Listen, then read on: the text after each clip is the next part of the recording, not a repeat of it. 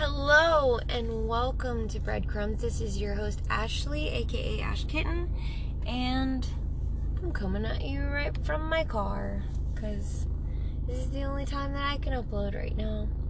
So, I'm parked, don't worry, I'm being safe, but I have some things I have to do soon, so once I get out of the car, I have to get in that, mode of getting things done, and, it's just a lot.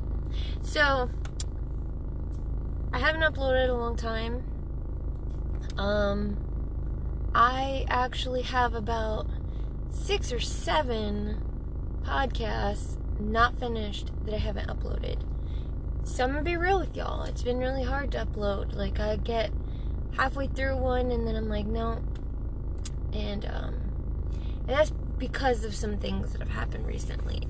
And then I was like, well, I'm going to update everybody, but I'm going to do it after I put some positivity first, right? So I did, interview with my 6-year-old daughter again, and this time I used, the Chick-fil-A cards that have, you get in the kids' meal that have the questions on them. They're really good questions, too. I was, impressed. So we didn't finish that, mainly just because of time crunches and stuff. Then I was going to be like, okay, this is going to be a really emotional episode, but I'm going to let you guys know why I haven't been on for months. Months, guys, months. And it kills me that I'm not able to. Because I enjoy, talking to you guys and, having the feedback that I get from y'all, and it just sucks not having that because there's so much going on. And before, even though there was so much going on, I had that and it made me feel better. Knowing that I was helping people literally makes my life better, my quality of life better. So I'm just gonna come out with everything and just tell you everything that's been going on. And so and maybe I will talk about it more in depth. Maybe I won't. Maybe next episode will just be a positive one to, kind of balance out this one, because this isn't going to be sunshine and rainbows. This is not a very happy episode, unfortunately. I'm going to try to make it as positive as I can and put as many positive spins on it as I can, but, reality is some really bad things happen, and you have to look at them and deal with them, and there's not much positivity you can draw out of something like this, although there is some. And I'll go into that later. So you guys are all wondering what it is. Starting with the beginning. So I feel like there's so much to tell, and I don't want this to be one of those, episodes that I get kind of partway through and then be like, no, I'm not gonna share that one. Because I've done so many of those, and I just want to, get it off my chest. Not just, to let you guys in on what's going on with me, because I know that, being relatable and being I'm going through stuff too is an important part of this, and helping you guys get through what you're going through by telling you what I'm going through, and showing you the things that I do, the tools that I use, the resources that I use. So out with it. Okay. It's just hard. I've done this so many times and it's still hard. So here we go. So I guess the beginning of the story starts many years ago. I've told you guys about my ex and how I believed by studying psychology that he was a sociopath and a narcissist. And I even, how to spot a narcissist, how to spot a sociopath. Those are things that are on my channel that I talk about. And you want to see the good in people. You want to believe that some people aren't as bad as you see them. Like, they're still capable of good. That they're not bad people, they just make bad choices. And I would say that a lot about people. I would say, this person isn't a bad person. They just make bad choices. However, with this person, I couldn't say with a clear conscience that that person was a good person, given all the things that he'd done. Case in point, choked me pregnant underwater till I passed out. Granted, he did bring me back to life. He did give me mouth to mouth and resuscitate me, but he's the one who did that. Punched me in the face till I bled on the carpet, and then got mad at me for bleeding on the carpet. So then beat me worse, but off the carpet, so then I could clean it up. Things like that. But that was just the physical abuse that happened in our relationship. Then I saw him doing other things that his morals, I could tell, were not in line. He was trying to see this girl behind her boyfriend's back. After I left him, he was using situations to manipulate. He was turning my kids against me, poisoning my children to not love me. That was hard, because slowly I saw that poison sink into them, and them start not believing my character and my integrity. And that hurt, because he had none, and he was able to influence them so strongly. This type of person, this narcissistic sociopath, is a very charming person, and very sociable, and people love him, and my kids loved him and wanted to be just like him, and it was hard to beat that. As positive as I wanted to be, and the thing is, he was constantly... Sorry, I'm fidgeting, and that closing sound is me messing with my makeup palette. I'm sorry, I'm really, I have a lot of anxiety about this episode, because it's raw. It's real stuff. And I'm probably gonna cry, and that's what I'm dreading, but we're gonna get to it. So, I'm prefacing everything because I want you to know everything. So, I was with him for 15 years, after I left him 3 years ago, and that's when I started, focusing on myself. When I left him, I left with literally nothing. I had nothing. I had the clothes on my back. That's it. He wouldn't give me any money. I had a job, but my money went to his bank account. He was all about control. He was all about manipulations. He was all about himself. He was all about making himself look good. And to everybody, he did look good. To everybody, he looked like the hero father that saved the day and took on 5 kids when he didn't have to, because the mom ran off and wanted to party. That's what it looked like. That was not the case. I left because of abuse. I left because I wanted to kill myself, and killing myself was actually a better solution in my mind, which is never the solution, by the way. Never the solution, but at the time I was so depressed that in my mind killing myself was a better solution than living with him. And I realized that's deadly. That's not positivity. That's tearing me open. That's tearing me apart. And I was bleeding in my heart every day. My heart was bleeding. My soul was bleeding. And if I didn't, do anything about that, I was going to die. In literal terms, I was going to die. So, I left. And I started seeing things from a new perspective. I started seeing so many more manipulations. And I was able to... I studied psychology, and I studied sociopathy and narcissism, and I realized what kind of person he was, and it helped me stay away.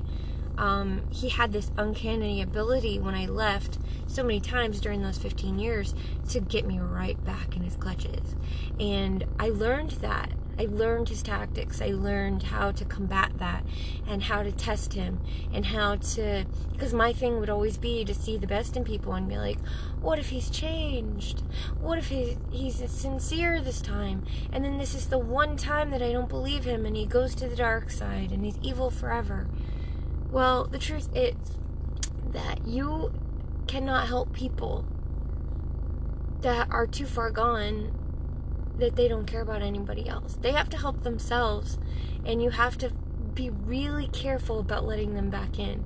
You can't just accept behaviors. You can't just accept an apology, even. And that's not on the side of forgiveness, because I had to learn that. I had to learn that when God says, yes, forgive, it's just letting go of the resentment and the anger and all of that. And no, I haven't let go of it yet. I'm working on that.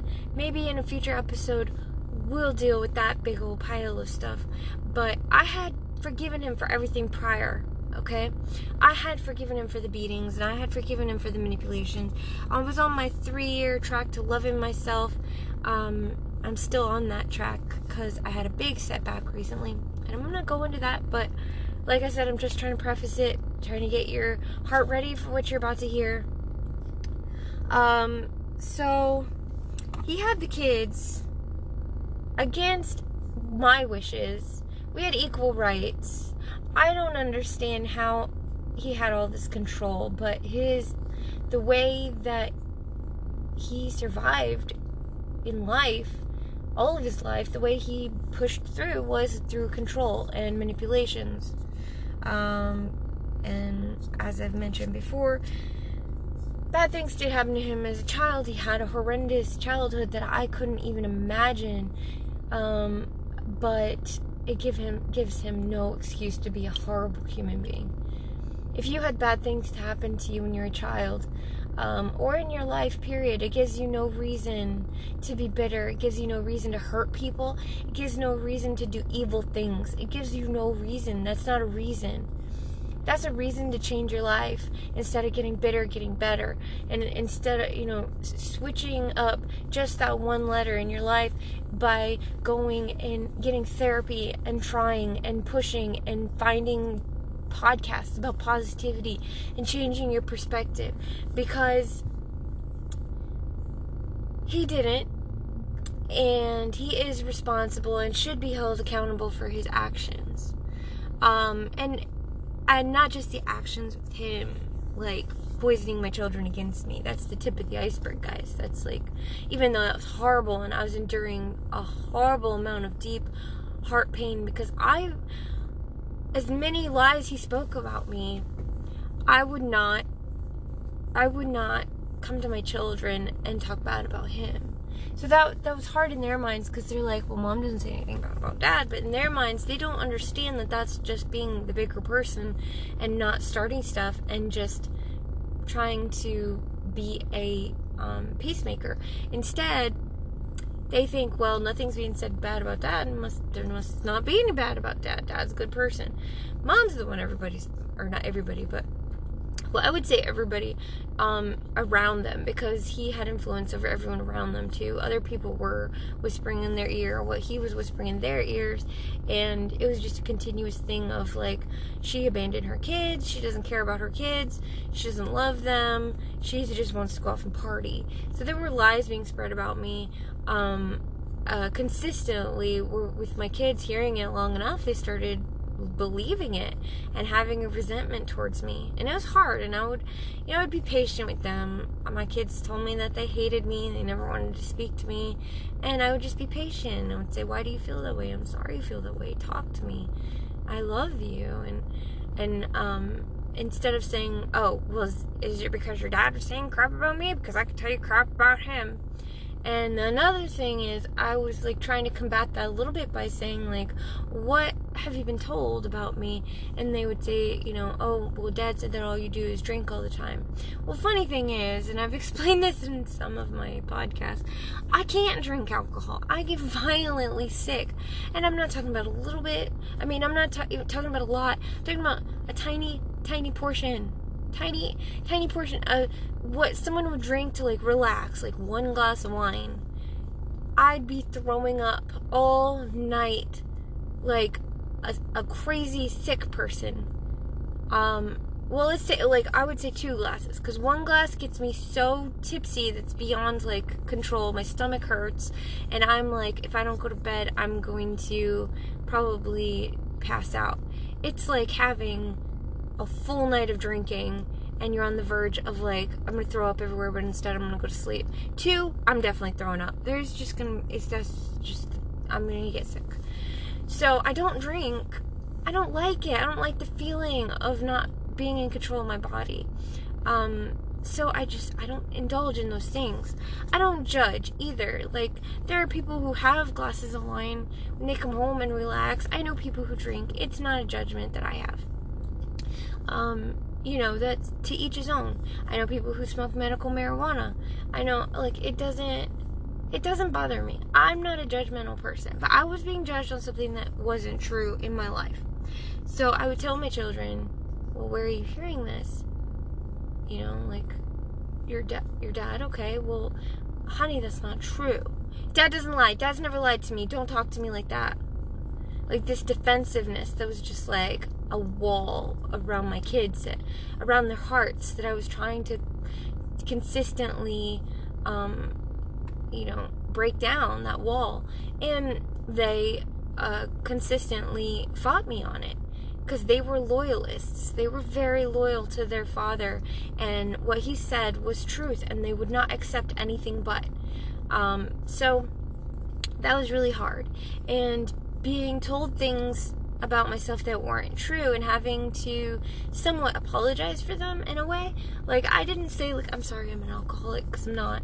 But I would be like, I'm sorry you feel that way. I'm sorry that you are upset with me.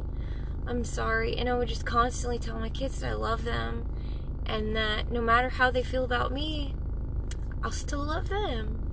And I told myself I'm not gonna cry. Stop it. But and this isn't even the part that I thought I was gonna cry on. Jeez. So I would just consistently, be patient with them. They'd flip out on me, tell me they hate me, they don't want to come stay with me, they don't want to, anything with me, they don't want to spend time with me, I'm not there for them. And, a lot of this happened after a 4-month period of time where he confused them terribly by inviting a woman to live with them. Shortly after I left, he started seeing one of my old friends, who I wouldn't really consider a friend on my part. Like I said before, I kind of got rid of negative people in my life. So that was one of the people that I got rid of out of my life. Not to say that I still didn't keep them as an acquaintance, because I'm not going to just shut people out unless they're detrimentally hurting me. This person was not a positive friendship. It was one way. So, I was there for all of her problems, and she kind of wasn't a dependable friend.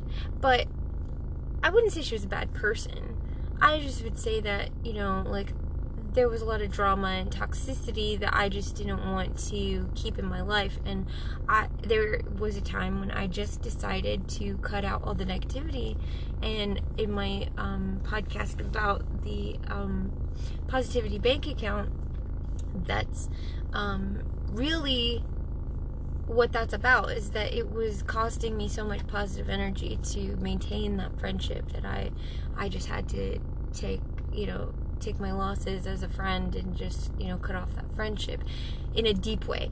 I still was like, hi, how you doing? Blah, blah, blah. Like, I still had a, somewhat of a, where she could still reach out to me sometimes, but I wasn't that punching bag when she needed a punching bag anymore.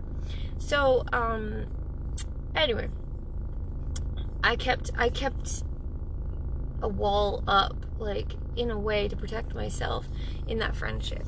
Come to find out, he starts seeing her and moves her in 2 days after they started seeing each other. She's in another state. He moves her down and to live in with my kids. Immediately I'm replaced, literally, like, not just her moving in. That bothered me, because I'm like, who moves in with somebody, like, immediately? But again, like, I'm trying not to be judgmental. I'm like, okay, like, I don't think that she's the worst person in the world. She's not a very great friend on the friendship scale, but, I didn't think it was, like, toxic extremely toxic her being around my kids. So as long as, like, she's not a druggie and, you know, like, doing really toxic things around my children, then I'm not going to judge his love life. Like, that's not who I am. So he moved her in, like, 2 days after they met. I mean, not met, but started talking. Because he met her through me years ago, but they didn't really know each other. Like, they'd only seen each other, like, 2 times before that. So they started talking on Facebook. 2 days later, got together. She moved down. He told my kids, you no longer have your other mother. This is your new mother. So in their mind, they're like, okay. And they were questioning it at first, but then they just kept being told that, like, this is your mom. You call her mom. Your other mother, you can call whatever you want, but you're not going to call her mother or mom. And so, my teenage daughter was like, what do I call her? What do I call my mom? Like, who I've been calling my mom. And he's like, well, a mom is somebody who takes care of you. And this person is about to start taking care of you. So that's your mom. Your old mom abandoned you and doesn't care about you. So all she did really was bring you into this world. You can call her whatever you want. I'd prefer the term B-word. So my daughter's like, oh, cool, I can call my mom the B-word. Sweet. So yeah. Then, other things too, which he condoned. But, so, past that,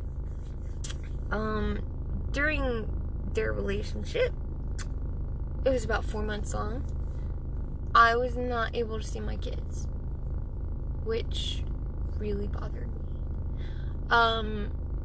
He was in the middle of filing for a divorce because apparently he wanted to marry her.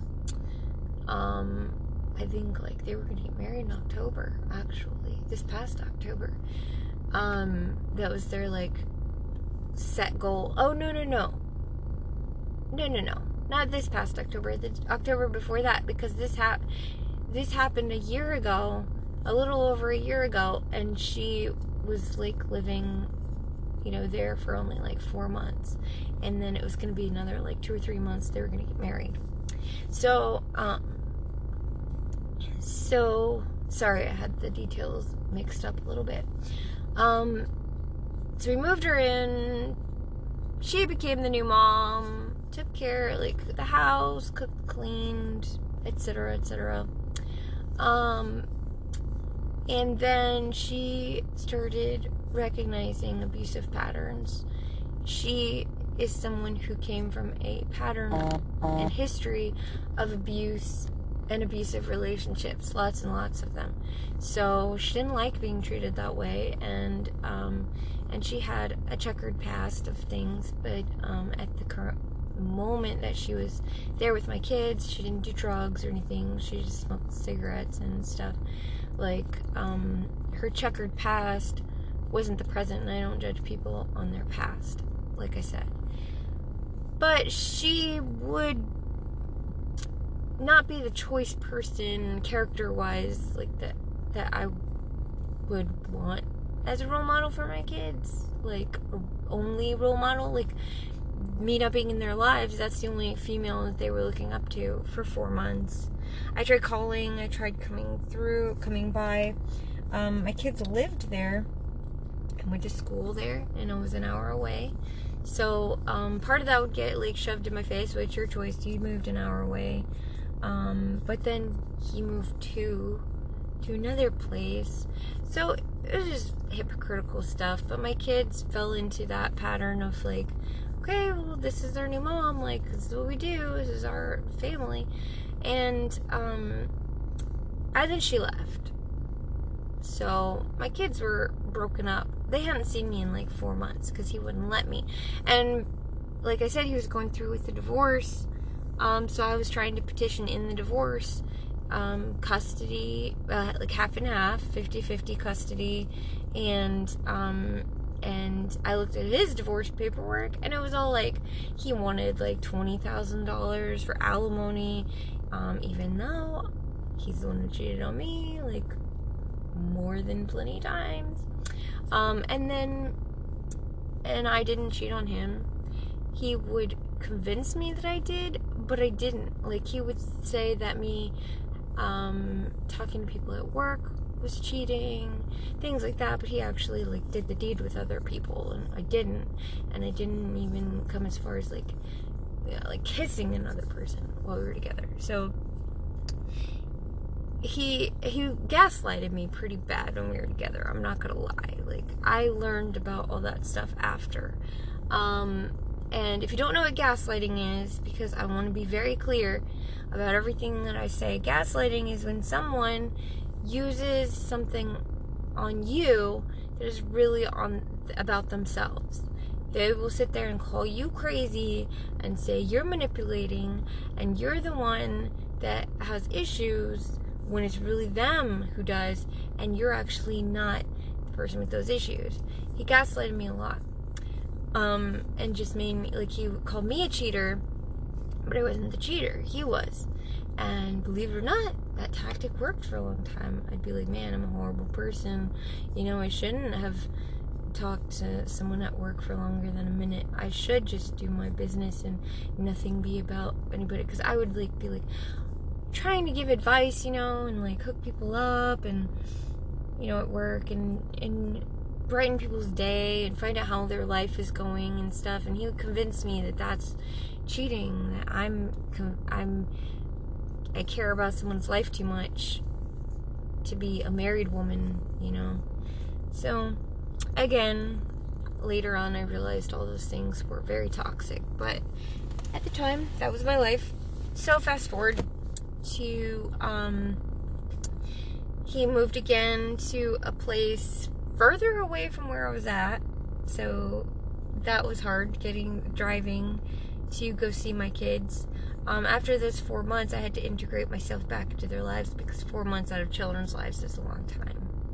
And like I said, in the divorce, I was trying to petition, like, custody, being able to 50-50, but also I was trying to get visitation right away, and he wasn't following through with his lawyer, so we never even got to the part where we could go sit in a room and talk. Keep in mind, we both have the same amount of custody. It's 100%. It's not 50-50. We literally have married joint custody at that point. I could have picked those kids up and taken them away, and he would have to do the same thing as I was doing. The thing is, he had a mental control over them, so I did get them to come stay with me, and he convinced them that that wasn't the best thing, and they decided not to stay with me. I had rules, and he was like, would make fun of my rules because I actually had a bedtime. He let my kids stay up all hours of the night.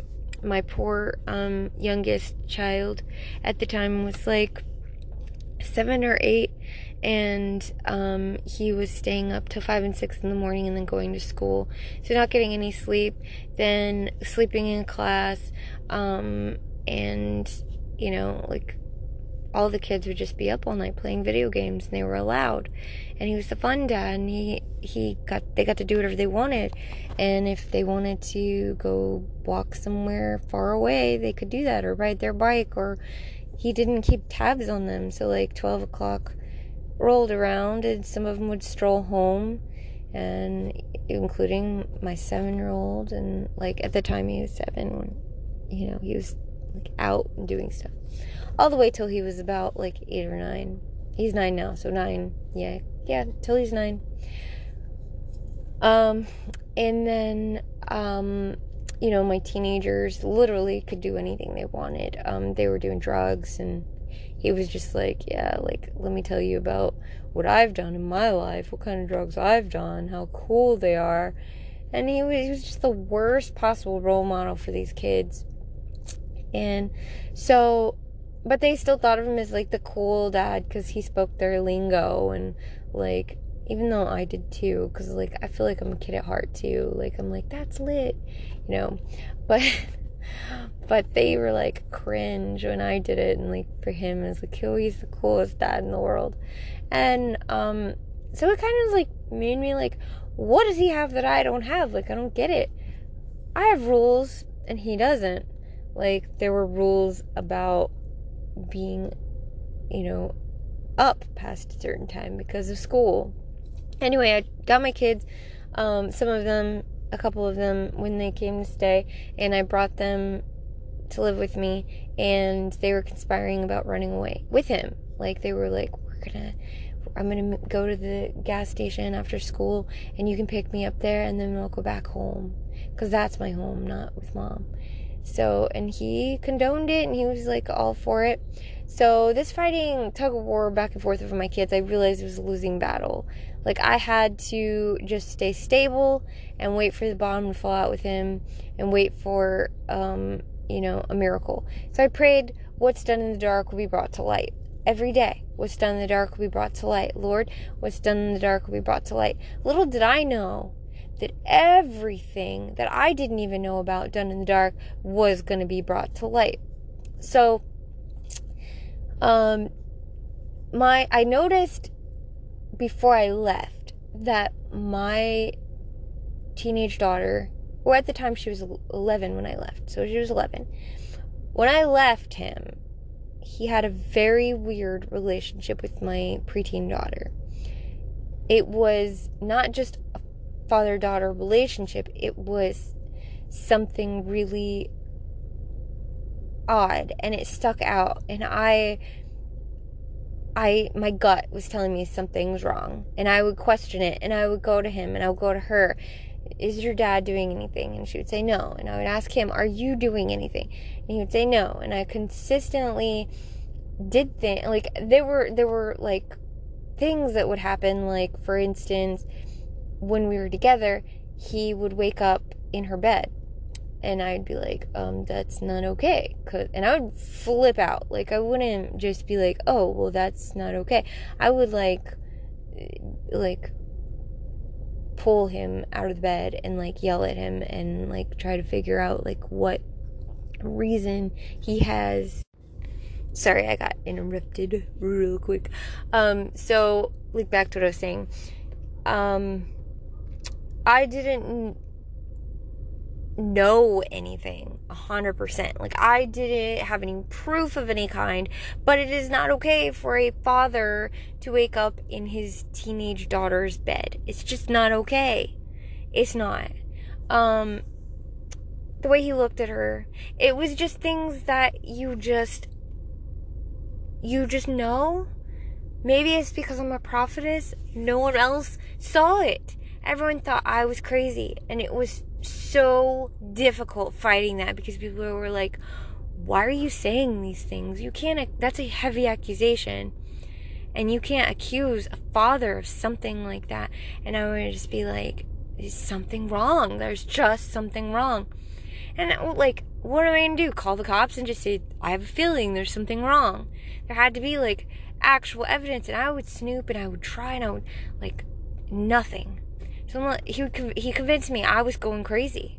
He would tell me, like, you're disgusting thinking those things, because that's my daughter, and I never think about her in that way. And so I'm like, just this doesn't feel right. And never once in the history of ever has my gut ever been wrong. Ever. I'm just saying, like, I'm a prophetess. I think that's part of it, but my gut has never been wrong. Not ever been wrong with his cheating, not ever been wrong with his doing things behind my back, like drugs, like literally any time. And there were times when there was like no proof of him like doing anything, and I'd be like, I just know, so just tell me. And he'd be like, what? No. And he would gaslight me, and then I would find out, and I'm like, the whole time I knew, and you still denied it. And he'd be like, like, yeah, sucks being married to a prophetess, because you always figure it out. But when it was this, I couldn't, like, before I could be like, I just know that he's cheating, he's acting different. People kind of went along with that more than they would, like, I just know that he is hurting our daughter. No one wanted to believe that. No one would believe that. And I got the worst outcasted that could possibly be, and that was like how I got treated. Like, how dare you, you left him, and then you're gonna like throw it on him like he's doing this to his child. And a lot of people hurt me in that time. And I'm not going to talk about that because they were also fooled by a person. So, and they were loyal to that person and believed that person, and they didn't themselves have any proof one way or the other. So I'm not angry at them, and I forgive them. But that's the life that I was living for 3 years. A lot of people against me, including my own kids, because they were also gaslighted too, or not gaslighted. They were also seeing the projection onto me and believing that I was a horrible person for assuming that, or for thinking that. Come to find out, it was true the entire time.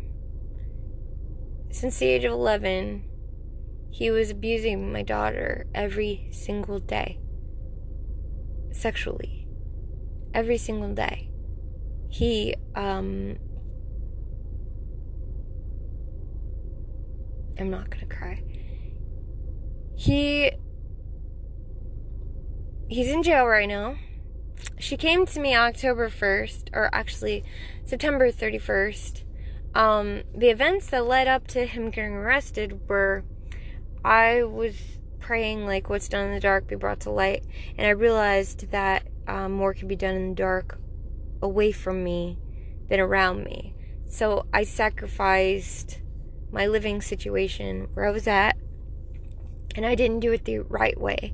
I just basically up and left. Like, I was like, I need to be with my kids, and I shouldn't have done it in that way, because I was in a living situation that was mutual agreement and stuff. But also in 2020 vision, like, looking back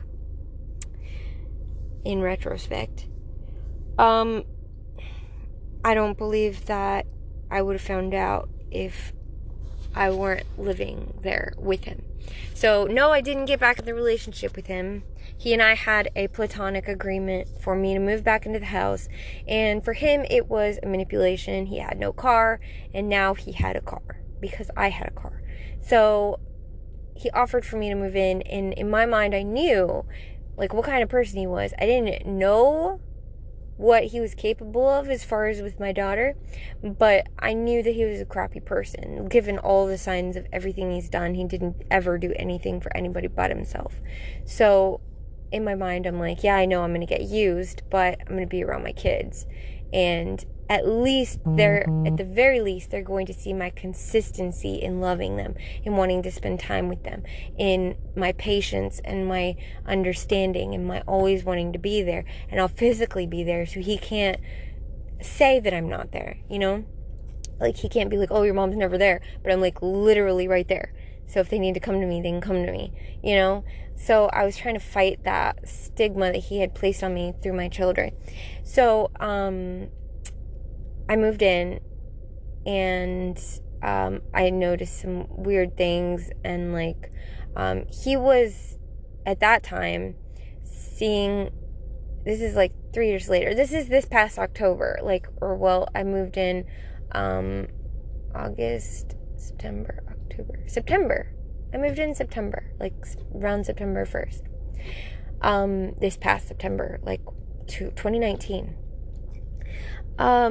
and I noticed some weird behavior out of him. He was seeing this girl that had a boyfriend, and he was, like, acting like he was madly in love with her, but he was getting more and more and more desperate because she wouldn't leave her boyfriend, so he was getting more and more crazy about it, like, I don't know, like, just weird stuff. Like, he sprayed a bed with his cologne and then gave that couple his bed.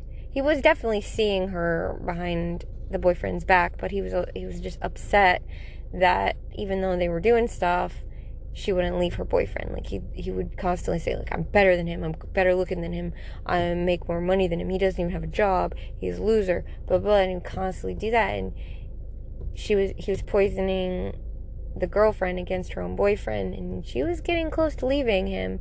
They got into a lot of fights, and it was just a really weird dynamic, but he was always over there, so I was able to spend a lot of time with my kids, and they were starting to, like, actually warm up to me. And I realized that that was the right decision, moving in there, even though I got treated like garbage.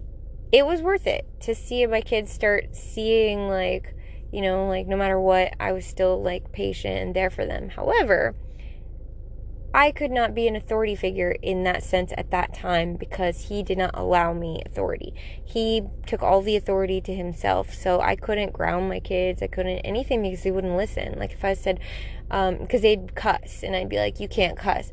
Oh, well, I don't care what you say. You just live here because Dad's letting you live here. Like, that was their mentality. Not that I'm their mom and they have to listen to me. So they were still engaging in pretty awful behaviors.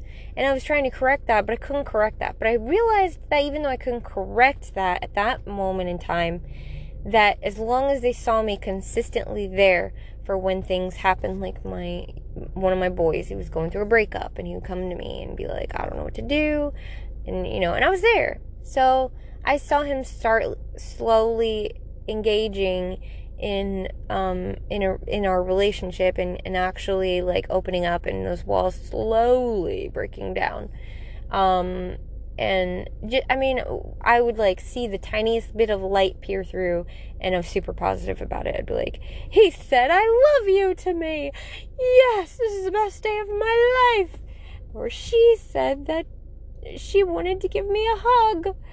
So, like, just things like that.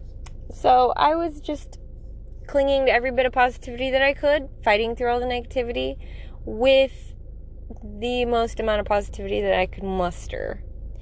Being torn down by this other person daily, and just dealing with all the negativity of his life, like hearing him talk in front of my children about things that you shouldn't be talking about, and about, like, you know, putting down that girl's boyfriend, and, you know, being like, he's a loser, he's an alcoholic, blah blah. And the funny thing is, I was starting to be like, wait a minute, these are things he said about me. You know, like, I didn't believe any of these things because he literally said all these crazy things about me. I was crazy, that, you know, because I didn't have a job. Sorry, I got interrupted again. It seems that whenever I'm doing my podcast, people are, like, worried about me because I'm in my car, like, talking to my phone, and people who know me are like, oh my god, is she okay? Like, it's okay though. So, I may not actually be able to get to all of it because I only have 15 minutes left. I'm gonna try. Or 18 minutes left, but still. So I noticed, like, all that, like, and I knew he was a selfish person. He was passing bad morals onto my kids, and, like, they were just, like, able to cuss, and they were able to do whatever they wanted. And I would go to him, and I'd say, like, it bothers me that my kids are cussing. He'd be like, what do you want? They hear all these words all over the place. Why can't they cuss? Like, it makes no sense. They should be allowed to do whatever they want. No, they shouldn't. They're not supposed to be able to do whatever they want. You're supposed to be a parent and keep them from doing whatever they want. You're supposed to decide what is good and what is bad for them. And it wasn't just the cussing. My kid was skipping school and stealing, you know, and I would notice the signs of stealing. Like, I'm pretty intuitive. I notice things. My kid coming home with something brand new? No, your friend didn't give you that. His mama paid way too much money for that phone for you to be coming home saying that somebody gave it to you. Okay? And it's not just, like, one thing. It would be, like, constantly, like, almost every day. Literally, each one of my kids, well, like, out of 5 of my kids, 3 of them would be coming home, well, 2 of them would be coming home with things at least every other day. One of the other ones came home with stuff like once a month or something, and be like, look what my friend gave me. But it was just this constant, look what my friend gave me, look what my friend gave me. I'm like, is your friend, like, a famous person or super rich, or their parents don't care about just throwing money down the toilet? And I would tell him, and he'd be like, you have no proof that he stole that. Why would you say that? You're accusing my son? And then he would go to my son and be like, your mom thinks you're a thief. And he wouldn't approach it in a parent way. He would be like gossipy about it. So then my kid would be resentful again, and I'd have to start all over with breaking down those walls. So it was hard. But I kept praying. What's done in the dark will be brought to light. What's done in the dark will be brought to light. And I must say, like, I feel like everything I've ever prayed has come into fruition. Every single thing I've ever prayed. Everything that meant everything to me that I've prayed has really, like, worked. It's worked. Prayer works. And this prayer worked bigger and deeper than I've ever even imagined. Because I thought what's done in the dark was brought to light is that he was manipulating and, doing that to my kids, and they were going to start seeing the manipulations. And my daughter started seeing it.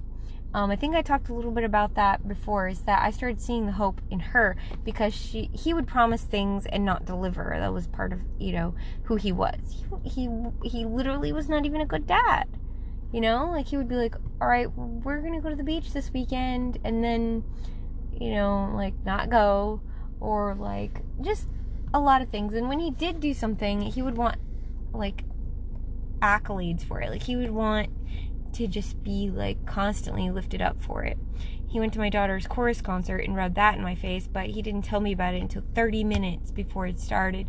And I kept saying, like, when's it coming? Give me the date so I can get off work. Give me the date so I can get off work. He never gave me the date. So I didn't know that it was the day, or, I didn't know the day that it was. And 30 minutes before that, he thought he was gonna, like, trick me. He called me and was like, oh yeah, so are you on your way? And I'm like, wait, what? On my way? Way where? On my way where? And he's like, to our daughter's chorus concert. I've been telling you about it for a couple months. I'm like, oh yeah, you've been telling me that it's coming, but not when, not the date, like I asked for.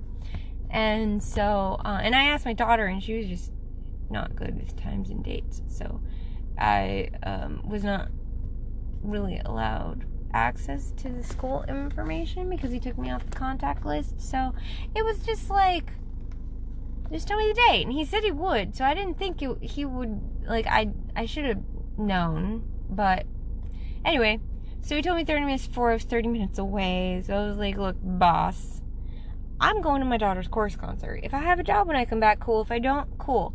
But I'm not going to let my daughter down. And I know this seems like really petty to you, but it's huge in my eyes to my children. And this is really huge.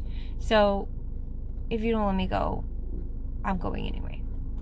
And my boss was like, I'm not saying it's okay for you to walk out that door, but I'm also not saying you don't have a job when you come back, because you're a good worker. So I was like, okay, well, I'm walking out the door. So I'm sorry. Like, that's just it. My kids are more important. And I got there right after her solo. Go figure. And he rubbed that in my face. Like, your mom wasn't there when you really needed her. If she really wanted to be there on time, she would have been in there on time. And so I was only there for, like, the group performance and stuff. But I did get there. And to be fair, I actually did get there during her solo. But the doors were shut until in between songs because they wouldn't allow distractions with the door being open. So I was only a few minutes late, and I would have gotten there in time to see her, but that's their rules. It's not their fault that he did that to me. So I had endured all of these things constantly over and over and over and over and over and over and over. And even living there, I was enduring my share of, things. If he didn't like something, I had to back down because he was going to kick me out. And my goal was, like, I had somewhere to go, like, if I needed to. I was actually starting to be pretty stable away from him. But I realized, like, the only way I'm going to get through to my kids is physically being there, because he's not going to allow me to penetrate through those walls externally. So I, with my daughter, she started seeing, like, that he wasn't following through on things, and he would lie to them. and she started seeing it. She started witnessing the abusive behavior, and she started witnessing things, and she was questioning a lot of things. Like, first she was a loyalist to him 100%, but also there was stuff going on that I didn't know about that was also making her question things. So my goal was to show the kids what kind of person he was, or let him show what kind of person he was, and also show what kind of person I was, without me just saying it and talking crap and being like, oh, guess what? Your dad beat me and did all this stuff. Because actually, they didn't know about that past, because I didn't believe that they should have known about that. Like, I didn't want to be the one talking crap, and the thing about him is that if I would have said any of that anyways, they wouldn't have believed me, because he had them so wrapped up pretty tight. So I just basically just kept pushing forward and just trying to find every little way that I could to prove myself to my kids, by constantly keeping my word, by just being there for them, and just like showing them that like I was consistent, and that I wasn't wishy-washy. And then when I said something, like I even in my regular life, like if something wasn't right, I was going to stand up for it. I was going to stand up for doing what's right, even if it cost me friendships, even if it cost me things, because I wanted for them to see my moral compass more than anything. Like I struggled because for a little while I struggled with cursing. So like not cursing around them was like something that I had to do to prove to them, like, I'm not just saying that I don't think you should do it, I'm saying that I don't think I should do it. And again, I don't like judge people. Like, people curse all the time. I think it's words of expression. It's just that kids shouldn't be doing it. So who am I to sit there and cuss in front of them if they shouldn't be doing it? Like, that's not, I didn't think that was okay. So things like that. Like, I didn't want to be a hypocrite to them. I wanted to consistently show them a moral compass, and I wanted to show them that no matter what, I do what is right. If it comes to a situation where, like, I find a wallet on the ground, instead of being like, oh, look, I found this wallet, and look how rich I am, which is something their dad would have done, and been like, oh, you snooze, you lose, or what's mine is finders keepers. I'd be like, there's an ID in the wallet. I can turn this in. Someone's gonna claim it, and their ID is in it. And I wouldn't steal, and I would, like, constantly show my kids that moral compass. And I think that deep down, they saw that. But at that time, still what their sad dad said did, it's too early in the morning. But I promised myself this time I'm going to follow through with this podcast. So, I'm going to follow through with it, guys. I'm actually going to do it.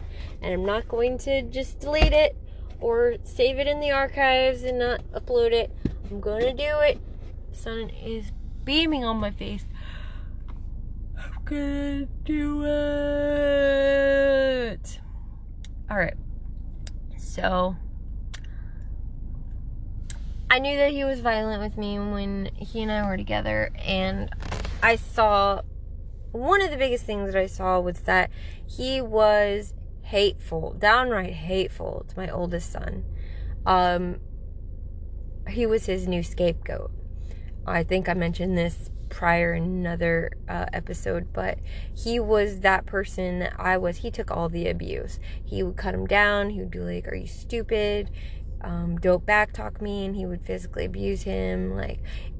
I didn't know about the physical abuse until I was living there, and I saw him knock him out. Well, I didn't see it. Okay, so I was in the other room with my noise canceling headphones on. Okay, noise canceling headphones, good ones, not Beats, but good ones. And these noise canceling headphones usually cancel out a lot of noise, And my kids are pretty loud and crazy because they're allowed to do whatever they wanted to do at the time. So there were times when it overwhelmed me, and I would just listen to music or something. And I had my noise canceling headphones on, and I heard bullying, like intimidated bullying or intimidation bullying. Like, oh, you gonna say something? You gonna say something? You gonna say something? You gonna say something? Say something now! Say something now!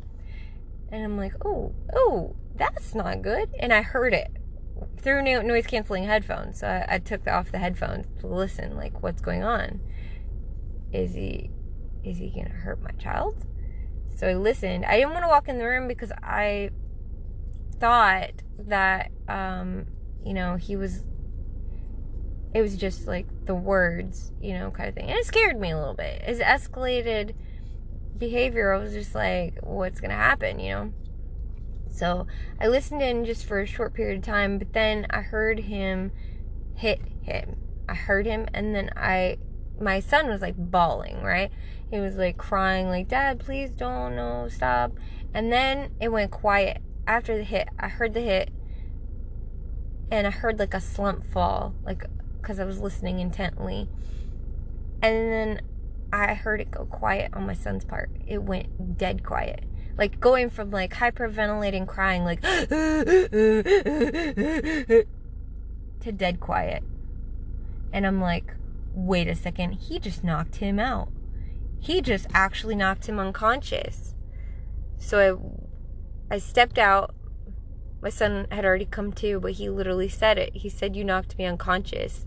And he was back crying again. And he went in the corner and started crying. This boy's 15 years old. He's crying in a corner. His dad walks off. It's his dad's birthday at that time. It's his dad's birthday. And he's like, you ruined my birthday. You sorry piece of shit, blah, blah, blah. And saying like, my blood pressure is so high, you're going to give me a heart attack. And I'm like, what did he do? And he said he like back talked him. And I'm like, well, what did he say? Because I get it. Like, my blood pressure gets escalated when my kids back talk me.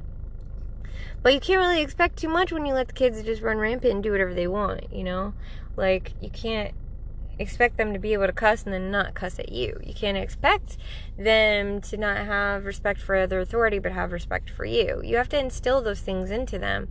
And if the only thing that you're ruling by is fear, then that's a pretty sorry way to rule your kids, and they're not going to respect you. They're just going to fear you. And eventually, when you're no longer over them in any way, like physically, they're just going to beat you up, because in their mind, there's nothing stopping them. You're not an authority figure. You're just teaching them that, like, the bigger person physically is going to win, and one day that could be them.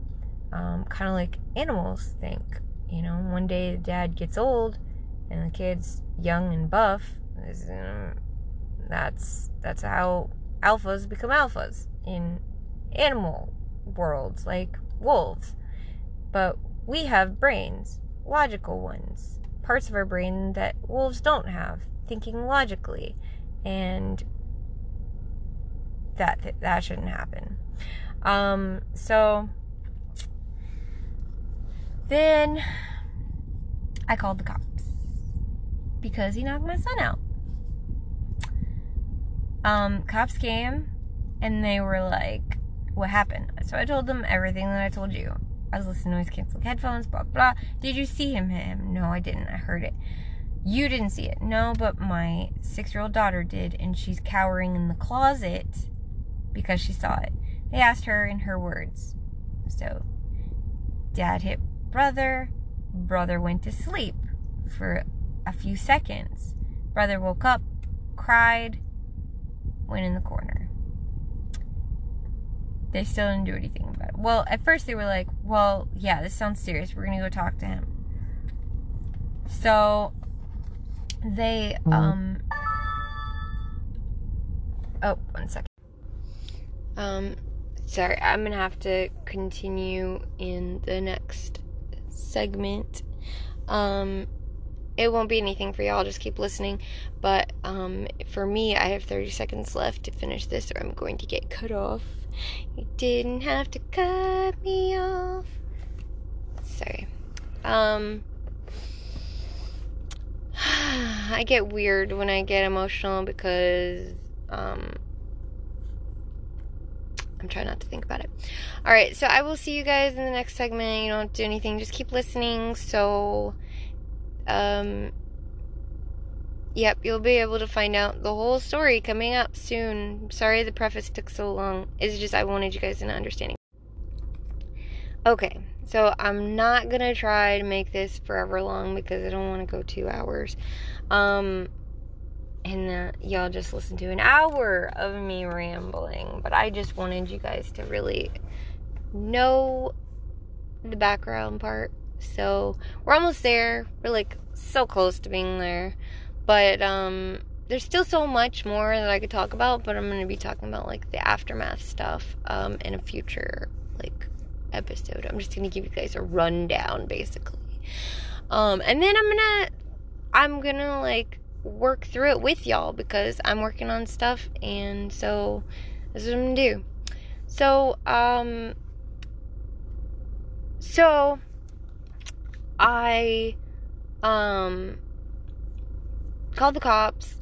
They talked to me. They talked to my daughter who witnessed it with her eyes. Told me, doesn't lie, told me he hit him on the side of the head and knocked him out. Cops look at him, take pictures of his face. There's no marks on his face. Of course, he hit him in the temple. That's something that he had continuously done to me. Like, he learned, because at the very beginning, like, he didn't know that leaving marks and stuff was going to also implicate him. So, like, he would leave marks on me in the beginning of our relationship, and then people would be like, oh my god. Like, they didn't even have to ask. They just knew, because I'm not going to, like, punch myself in the face, you know? So, like, black eyes and stuff like that, but that stopped because he didn't want people thinking he was a bad person. So, he would either grab me to, like, bruise me, but, like, on my arms and stuff, or he would kick me in the shins, he would choke me, or he'd hit me upside the head and it would knock me out. Probably been knocked unconscious, because that was his tactic. On the side of the head, which happens to be the place where you can get knocked unconscious the easiest.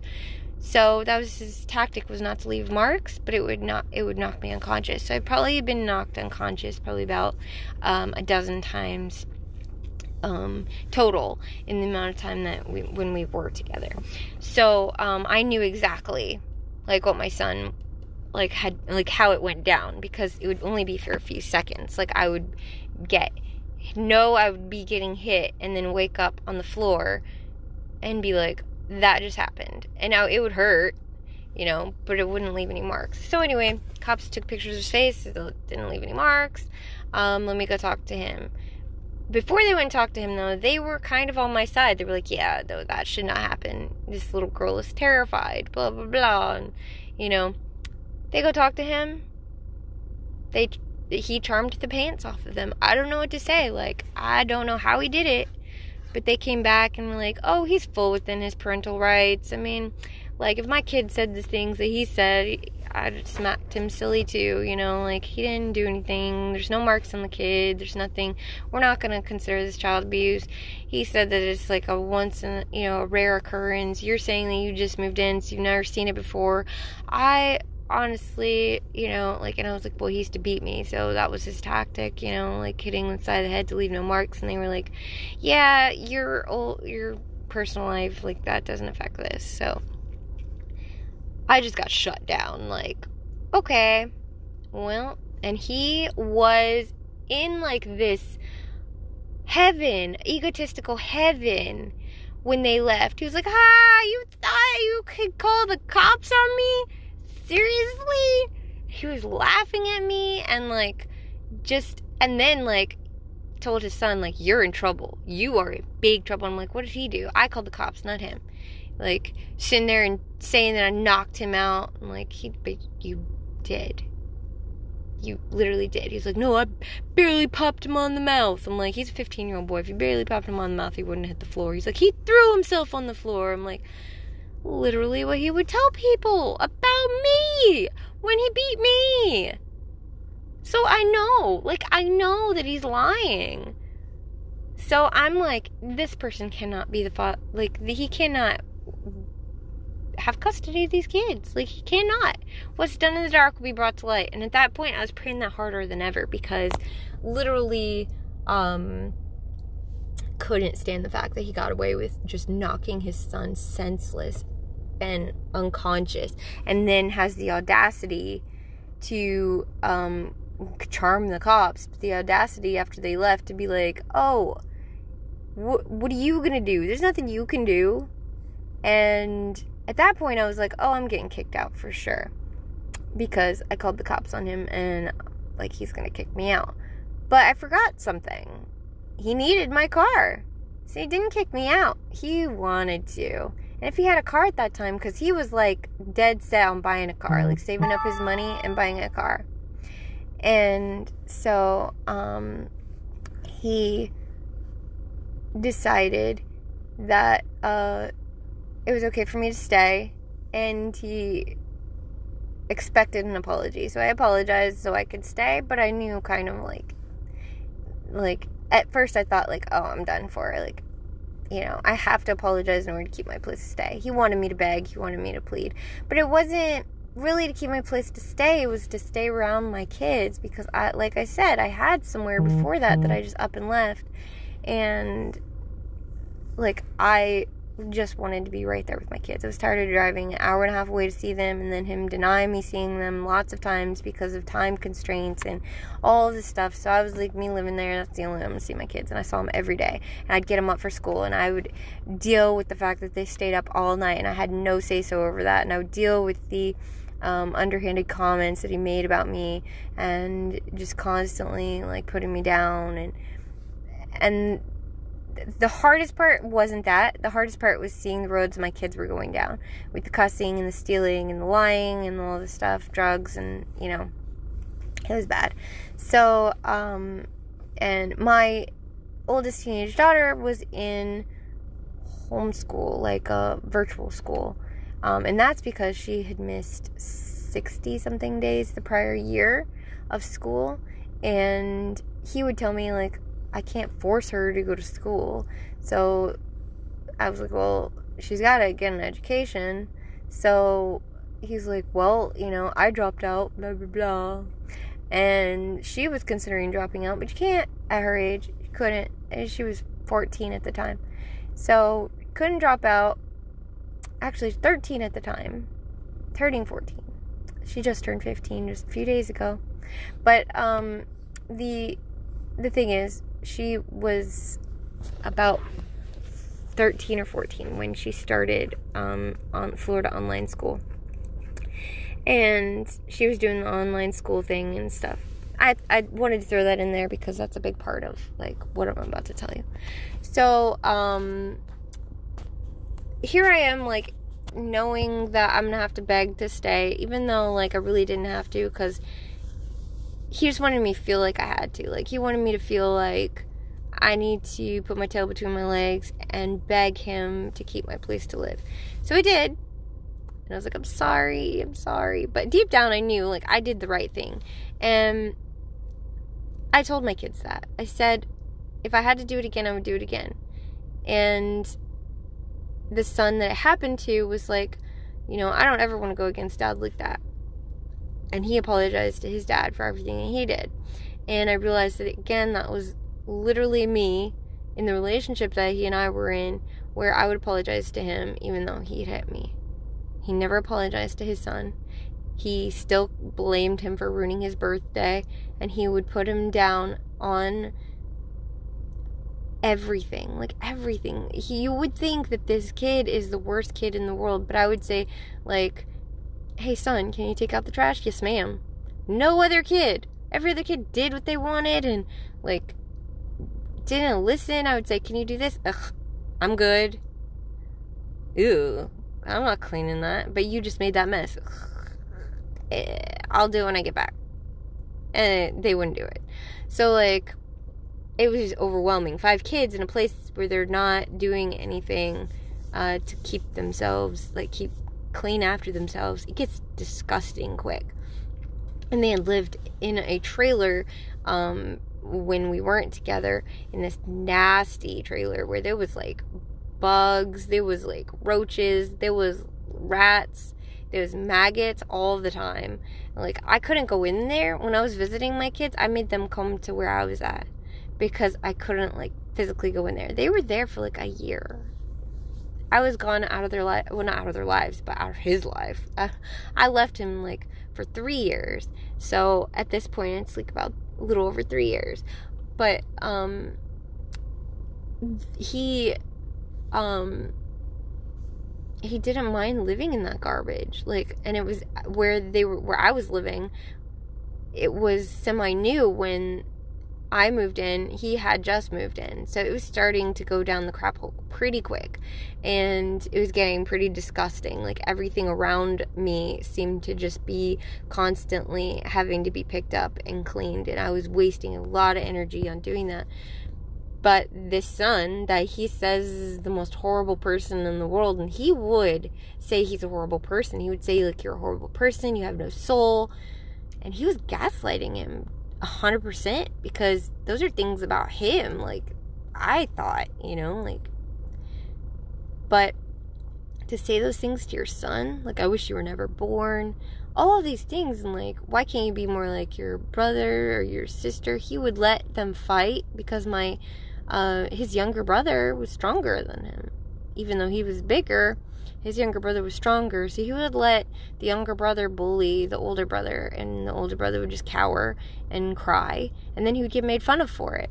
So it was a really horrible bullying situation happening in the home, and I just was like, come on. Like, I knew my loyalists in this situation, because what I was trying to do was a mutiny. Like, basically, I was trying to slowly get my kids to see the truth one by one and get them to finally, like, come to my side. And I wouldn't say turn against him, because I never wanted them at the beginning. I didn't want them to turn against him. Now, he's not allowed in their life as long as I'm breathing. But, but at that time, I didn't know what he had done. So, and like, I told him he needed counseling for his anger management, and that he can't put his hands on his son, that if he wants to put his hands on anybody, it'd be me, and I'll put my hands right back on him, because I'm not gonna put up with being hit, and I'm not gonna say I'm a strong person. He would probably outstrong me, but I'm a witty person. I'm very smart, and I know how to use things around me to benefit my situation. I'm resourceful. So he puts his hands on me, he's getting like a tire iron hit up against his head kind of thing. Anyway, so at this point, I realized that I have no control, and I just have to give it to God. I'm praying what's done in the dark is to be brought to light.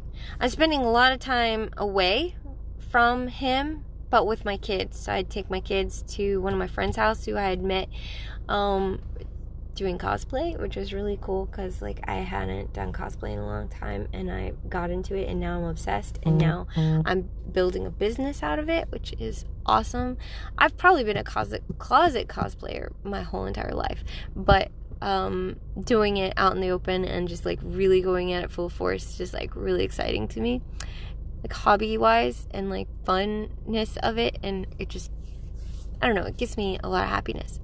So I met a friend that is also friends of my family that I didn't realize. Like, I met them at the con, but then I found out they were part of my family. Anyway, so like, made 2 best friends that are like for life best friends that I can count on, that meet all of the criteria for best friend. Like, I was amazed. And not only that, good person, hard to find, but a person like me, as quirky and as weird as me, one of them even had a YouTube channel, and I'm like, okay, all right, we the same person. Like, she went through a lot of the same stuff, not what I'm going through now, but a lot of the same stuff in my childhood she went through. Like, it was almost like when we talked, it was like we finished each other's sandwiches. Like, it was that, I mean, sentences. I was just quoting Frozen. My goodness. So we were like, really, and then like her best friend, who was already her best friend prior to meeting me, like we just became a 3 best friend group. Like, we're just like a force to be reckoned with when it comes to best friends. Like, why have 1 best friend when you can have 2? And like I said, like, it's very rare for me to take on somebody as a best friend, because they have to meet a lot of criteria and requirements to be that involved in my life, because I have other people in my life that are important, my kids, and I can't afford a toxic relationship, period. I just can't afford one in my positivity bank. So I realized that being friends with these people, like, I was getting so much positivity just being friends with them. Like, we were building each other up constantly. Like, you're beautiful. No, you're beautiful. No, you're beautiful. No, you're beautiful. Oh, thank you. But you're still beautiful. Thank you. You're still beautiful. Like, it's just, I don't know. Like, when you're around someone so positive as yourself, it really, like, it just creates a aura of energy. When you go anywhere, people are, like, looking at you.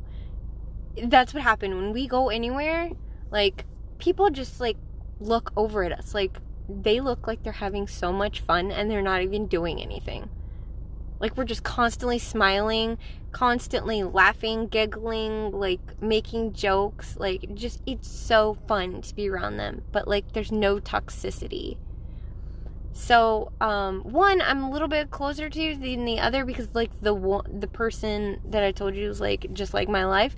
Her life, like, mirrors my life. So it's just, like, weird dynamic that, like, we are almost the same person. We joke about it, like, we're the Trinity, but not, like, Jesus Trinity. Like, we're just, like, Trinity of people who are, like, we're 3 in 1, but 1 in 3.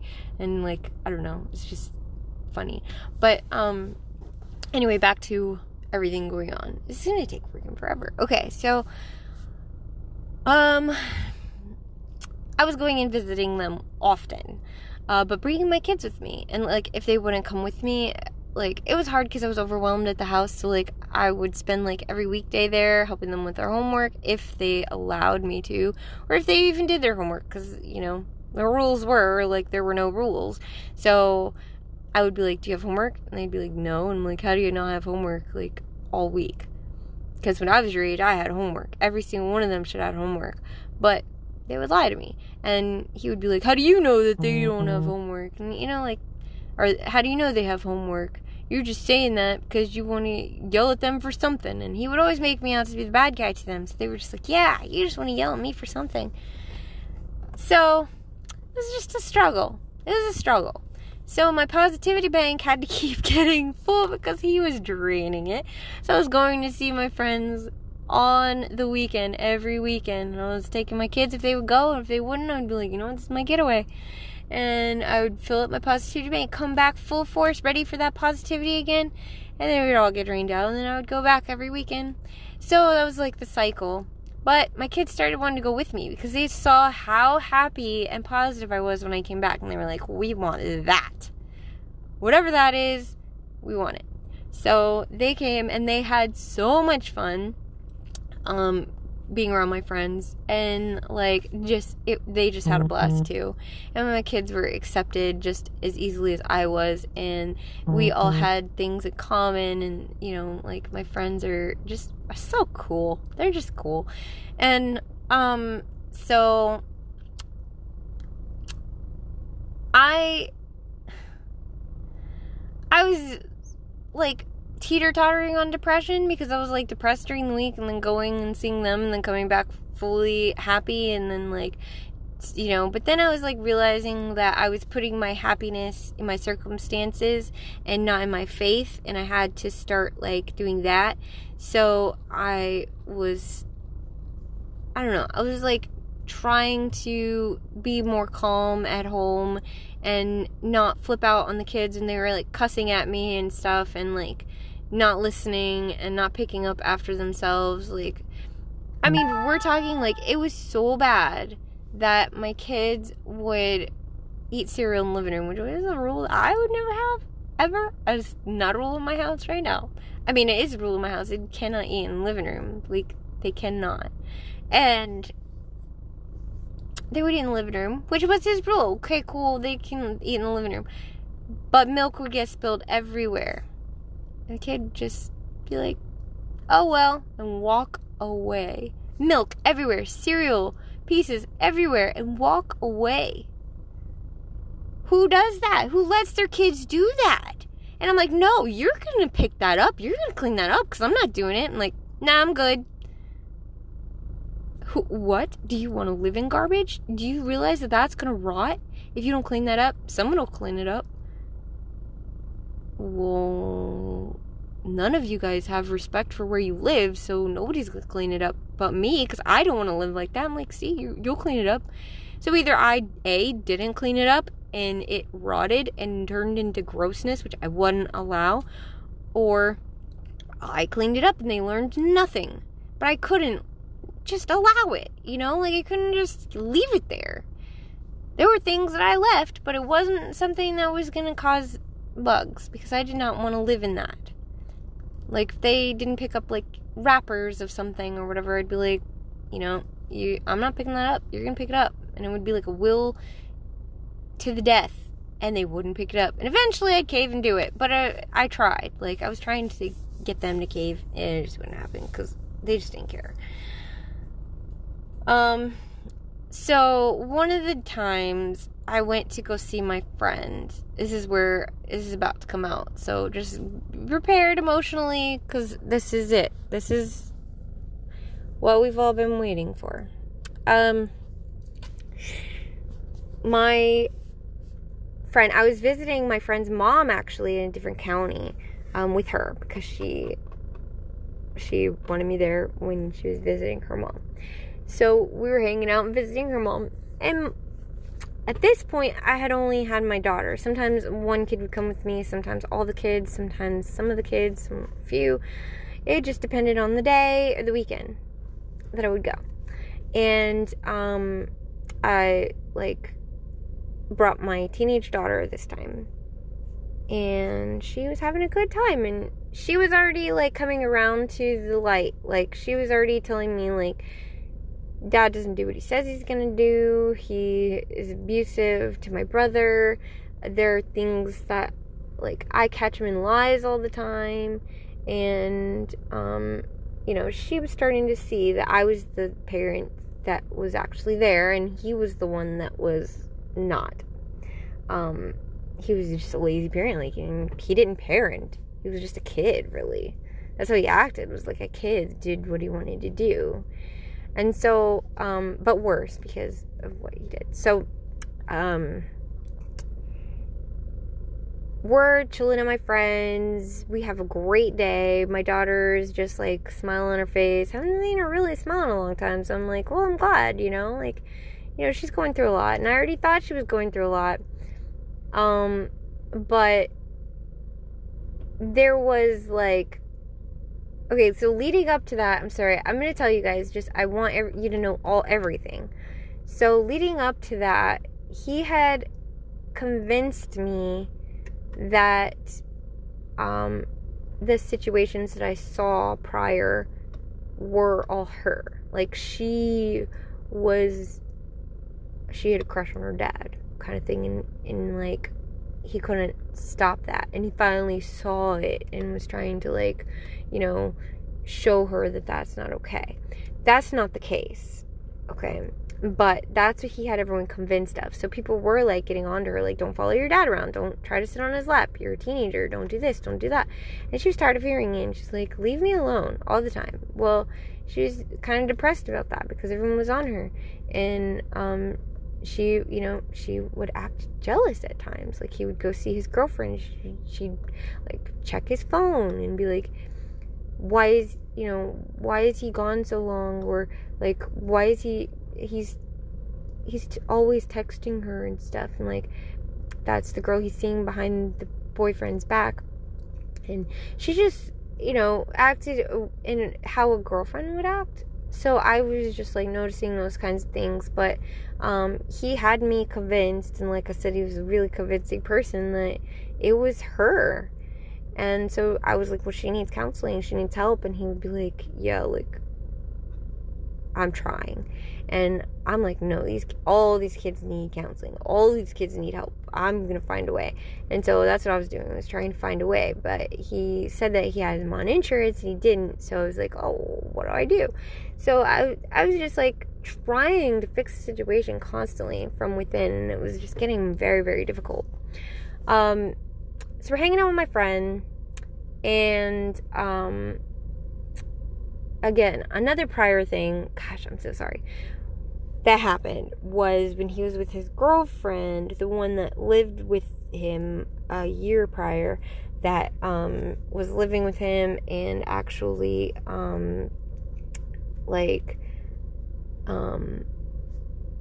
was like his girlfriend, live-in girlfriend and stuff. Sorry, I got distracted. So when he was living with her, she had come across some text messages between my daughter and him that I didn't know about, and then I never saw with my own eyes. And he told me like everything she said was bull crap, and it was just all to get, like, try to get him, you know, in prison and stuff. And he would like be like, man, like, I would never do those things. And I put a big question in my head, but he explained it away, like, and everyone believed him. So I was just like, what did those messages say?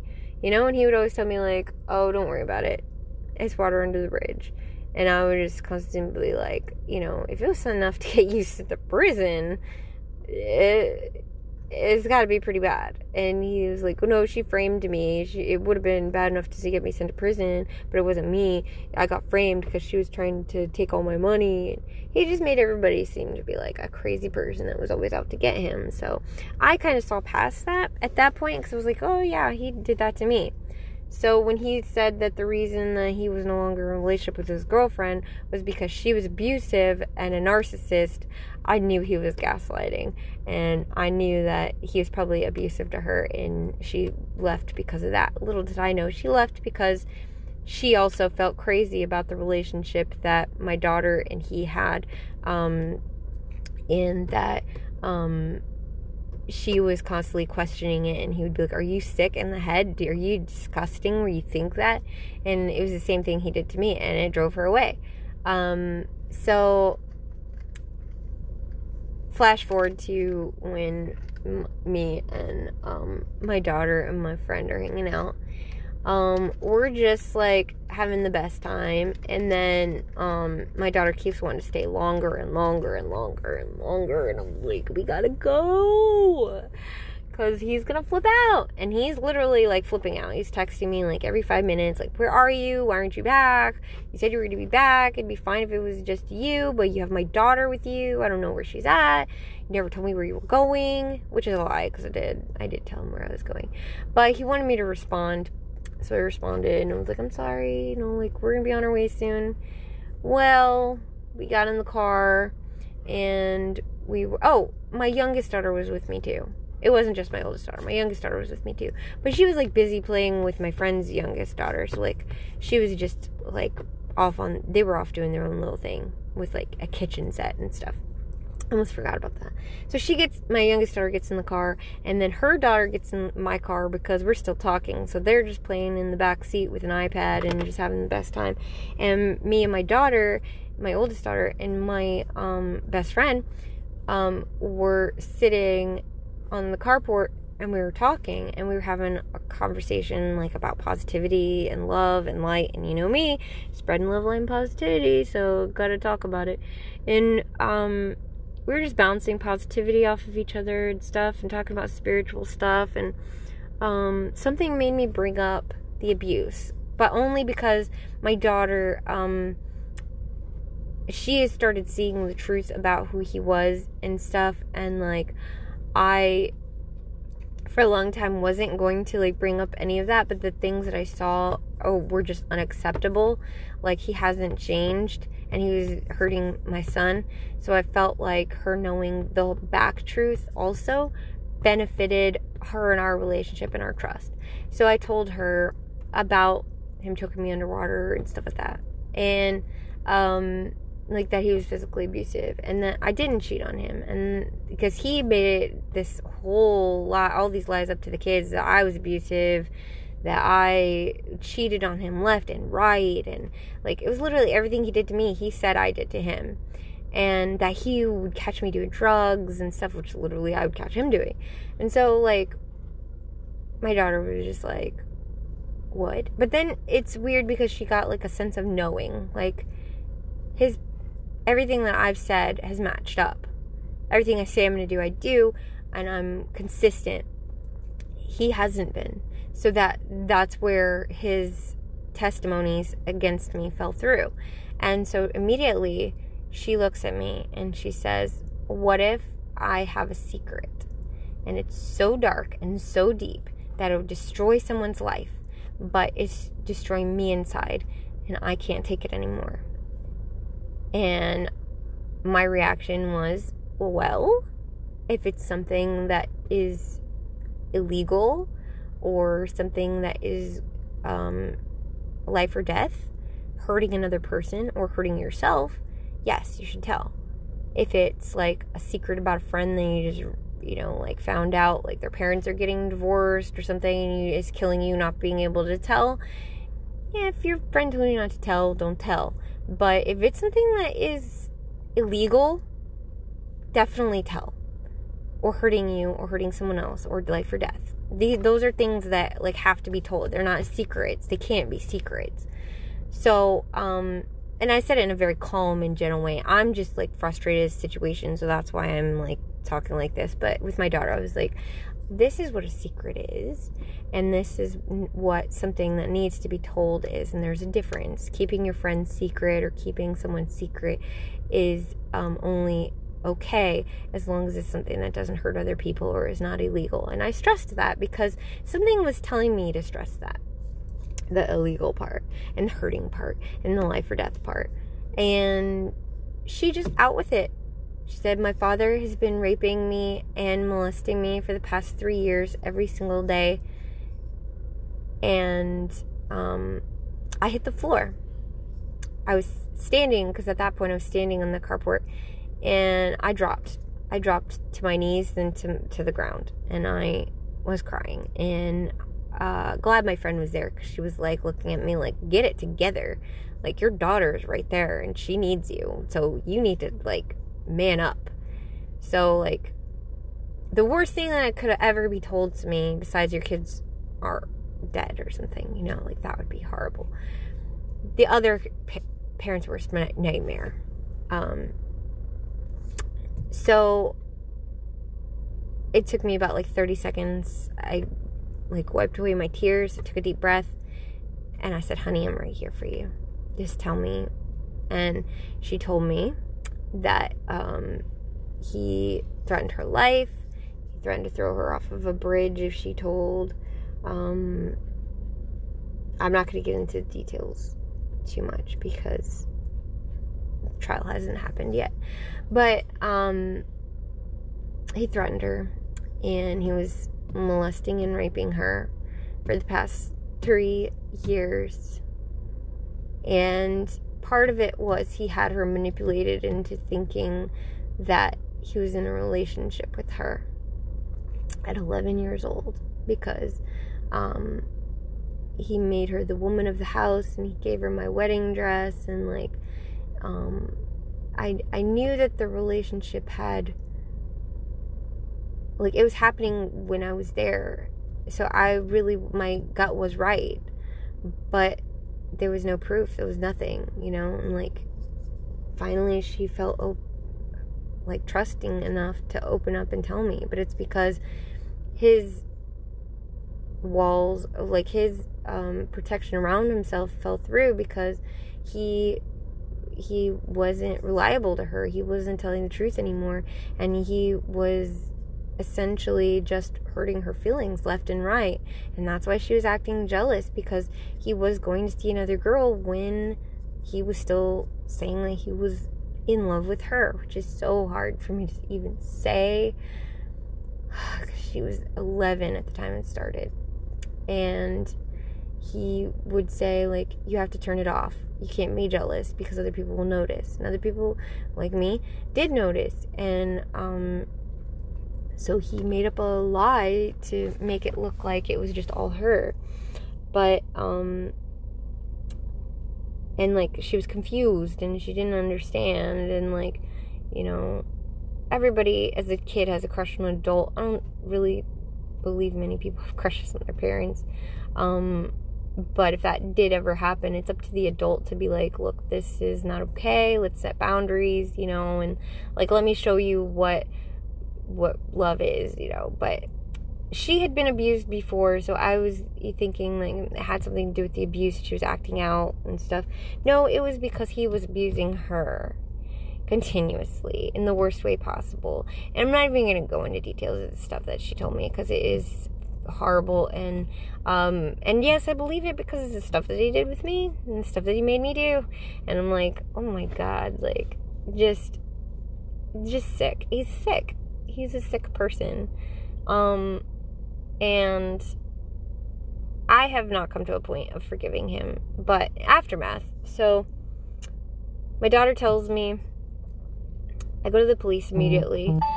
I go straight to the police in the county that I'm in, which is not the county that he lives in, because it's the county that I was visiting my friend in.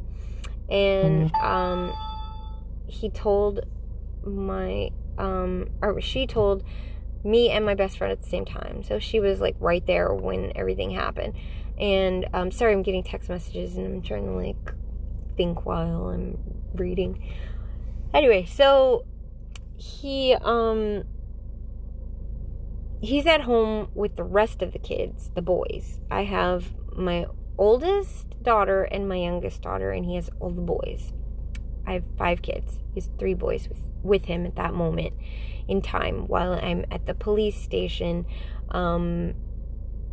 with, you know, my daughters, and having her tell them what she told me. And I didn't ask for all the details from her because I wanted her to tell them. Like, I didn't want to know anything. Like, I didn't want any time to go by for her to just sit there and tell me stuff when she'd have to repeat it all over again, and more time would go by. Like, I wanted this immediately dealt with. So the police in that county were like, unfortunately, it didn't happen in this county, so we're just gonna have to table this, and it's gonna have to be sent to that county. It's gonna take till Monday. So best bet is to go to that county right now. And so I drove another hour and went to the county that he lived in and made the report. And we were there all night, and all night we were basically, like, you know, muddling through the details. Well, she was. I was just her support, but I wasn't in the room with her when she was doing that, because they don't allow you to be. So I was basically just, like, watching my youngest daughter, and, you know, she was sleeping on, like, little chairs, and eventually on the floor with a blanket, because they don't have beds at the police station. And so there, you know, like, we were there all night. And then they told us, after we were there all night, my daughter goes through every little bit of everything, that the person on the next shift is going to have to hear it all over again. So we're there till from, like, 12 o'clock at night to, like, 8 o'clock in the morning. And then 8 o'clock in the morning comes around, and they're like, listen, you haven't eaten, go get breakfast. Here's $40, which was more than enough. And we went and ate a nice breakfast. I told my daughter how strong and amazing she is, and that I'm here for her no matter what. She, for some reason, didn't think I would believe her. And I'm like, why would you think that? And then she we had to go back. She had finished, like, talking to the police officer, and we were there till 1 o'clock in the afternoon. Then she had to go to a clinic to get, like, inspected. Like, I guess they do this whole, like, thing when they, like, look and check for STDs, etc., etc., etc. So we were there while the police officer was actually going to go confront him, and we were going to get a phone call if it was okay for us to return back to the police department or not. While we're there, I get the call, and it says he confessed, and he's being arrested. So I was, like, elated, because, honestly, that he has never confessed to anything. So, like, that police officer was just good. He was so good at what he does to get him to be able to confess to it. So there were, like, videos on his phone and text messages and stuff like that. But he didn't have access to that until after he was arrested. The police didn't have access to that until after he was arrested, because they couldn't arrest him until there was probable cause. So they arrested him, took him to jail. Haven't seen him since, thank God. He's been in jail. And now I'm dealing with the aftermath, which is the hardest part. When I had to tell the rest of my kids what was going on, Dad was arrested, they all blamed me. You want him gone, you don't care about him, you hate him, he's always said that you were trying to get rid of him. And I'm like, what? I've never said a bad word about him to you guys. And I only told my teenage daughter what he did recently, like, about what he did in our past. So what are you talking about? And he's like, my kids are like, I don't believe you. He didn't do that. You're making this up. And I'm like, it wasn't me that said it. It was a witness also that was there when my daughter told what happened. And he confessed. And no, he didn't. He didn't confess. I'm like, okay, well, they didn't believe me, so I had to get the police officer to tell them, like, he confessed. So they were still like, I still love my dad, he's still a good person, he's still a good dad, he just made a mistake. And, like, they didn't really, like, start to get it for a while. And it's been a few months, and they're still not quite starting to get it fully. I'm still in the aftermath stage.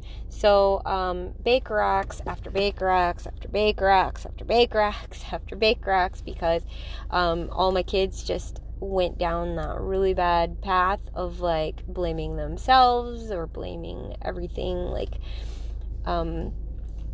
it's just hard. Like, the kid that was stealing and stuff got worse with the stealing and doing what he wants to do, doesn't think my authority is good enough. There's just literally so much garbage that I'm having to muddle through, and I compare it to taking hold and having to pilot a plane that is already about to crash. And the most I can hope for is not to fly the plane, because it's not possible at this point in proximity from the plane to the ground. I just have to land it and make sure everybody doesn't die. That's my job right now, is just keeping everybody alive, and then eventually we will be in a better place. But right now, it's just one by one, keeping everybody from committing suicide, basically.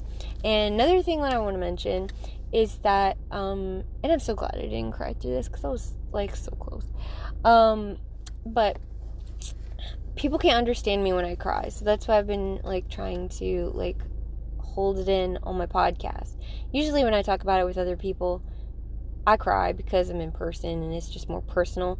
But it is personal with you guys, and I want you to know that telling you all this, I am very emotional about it. I'm just like swallowing and trying to, like, keep the tears back. My eyes are watery, but I'm not, like, crying, so you guys can understand what I'm saying. My youngest daughter lived with me throughout this whole situation, and that's because he was lazy. And my youngest daughter was needy, and, like, all young children need to be clothed and etc., etc. Also, he didn't feed my kids. So when I moved in, I realized that there was no food, and that he was literally buying fast food every single night at about 8 or 9 o'clock, and that's all they ate all day. and he would be like, well, they eat at school, this is their dinner. But then they were home during like weekends, and there would be no food, so they would just eat once a day. And I was like, this is unacceptable. Like, I'll go grocery shopping, like, there has to be food. And he would say to my youngest son it was his fault that there was no food, because he would eat it all.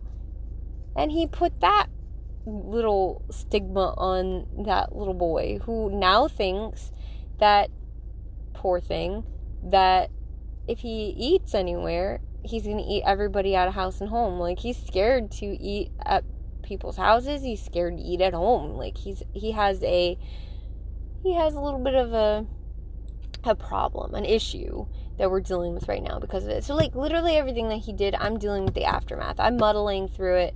I'm the one that's picking up the pieces, and I'm fine with that, because, you know what? I feel like, at least they have me, and at least they trust me enough to be that person in their life. Yes, I'm having all these problems. Yes, like, one after that. Like, every single day is its own separate obstacle. Literally, like, each day is something hard to get through. There are times when I have to bring my children to facilities that I don't want to, like with the Baker Act and things like that. If they're trying to kill themselves, I have to keep them alive. So trying to commit suicide, overdoing pills, like overdosing on pills. I'm still doing, like, everything that I can. My kids are pretty smart and they're pretty sneaky. So, like, access at their age, sadly, with the friends and people that they hang out with and know, is still a thing. And I cannot keep my eyes 24/7 on 5 of them. They go to school. My oldest daughter is still in virtual school. Come to find out, like, the abuse was happening. Then with the virtual school, it was like the reason why she was out 60-something days is because he was keeping her home to abuse her. And then putting her in virtual school was, like, more reason, like, for her to be home, so she would get abused. So that's why it was every day. And no one knew about it. And now she's actually, like, focusing on school and getting her work done and doing things and stuff. So, like, we're getting that. But then there's, like, another side of her where she's like, I just want to, like, take meds and overdose on meds. And she's on medications, but so some of my other kids, like, it's the first time in my life where all my kids are pretty much on medication except for my youngest, who happens to be the one that was with me throughout and who is the strongest out of all of them. That kid is, God, I'm going to do a whole segment on her, because I feel like when you raise up a kid the way that they should go, that is, like, literally, like the Bible says, they will not depart from it. She has a love for God. She obeys rules. She's very polite. Her empathy level is through the roof, like mine. She is caring. She is sweet. She is just so understanding of situations. She knows she's never going to see her father again at 6 years old, and I'm telling you, she knows that. Like, it's not like I'm telling her this, or she's being told this, and she doesn't understand it. She may not understand it to the fullest level, but she understands. And she also understands what her father did to her sister, mainly because we had to ask her if he had ever done those things to her, which he hadn't. And the police officer said it's probably because she wasn't at the age where he was his preference, whatever. She wasn't affected physically by it on visitations when she was with him. And when we moved into the place, she was, like, literally by my side 24/7. So, except for when I went away for weekends, and like I said, nothing happened with her, with him. So I'm thankful for that. Like I said, I cling to any bit of ray of sunshine or positivity that I can.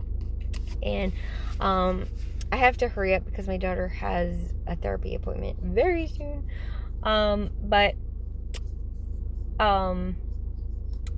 What I was saying about she is so strong. Like, she is so strong.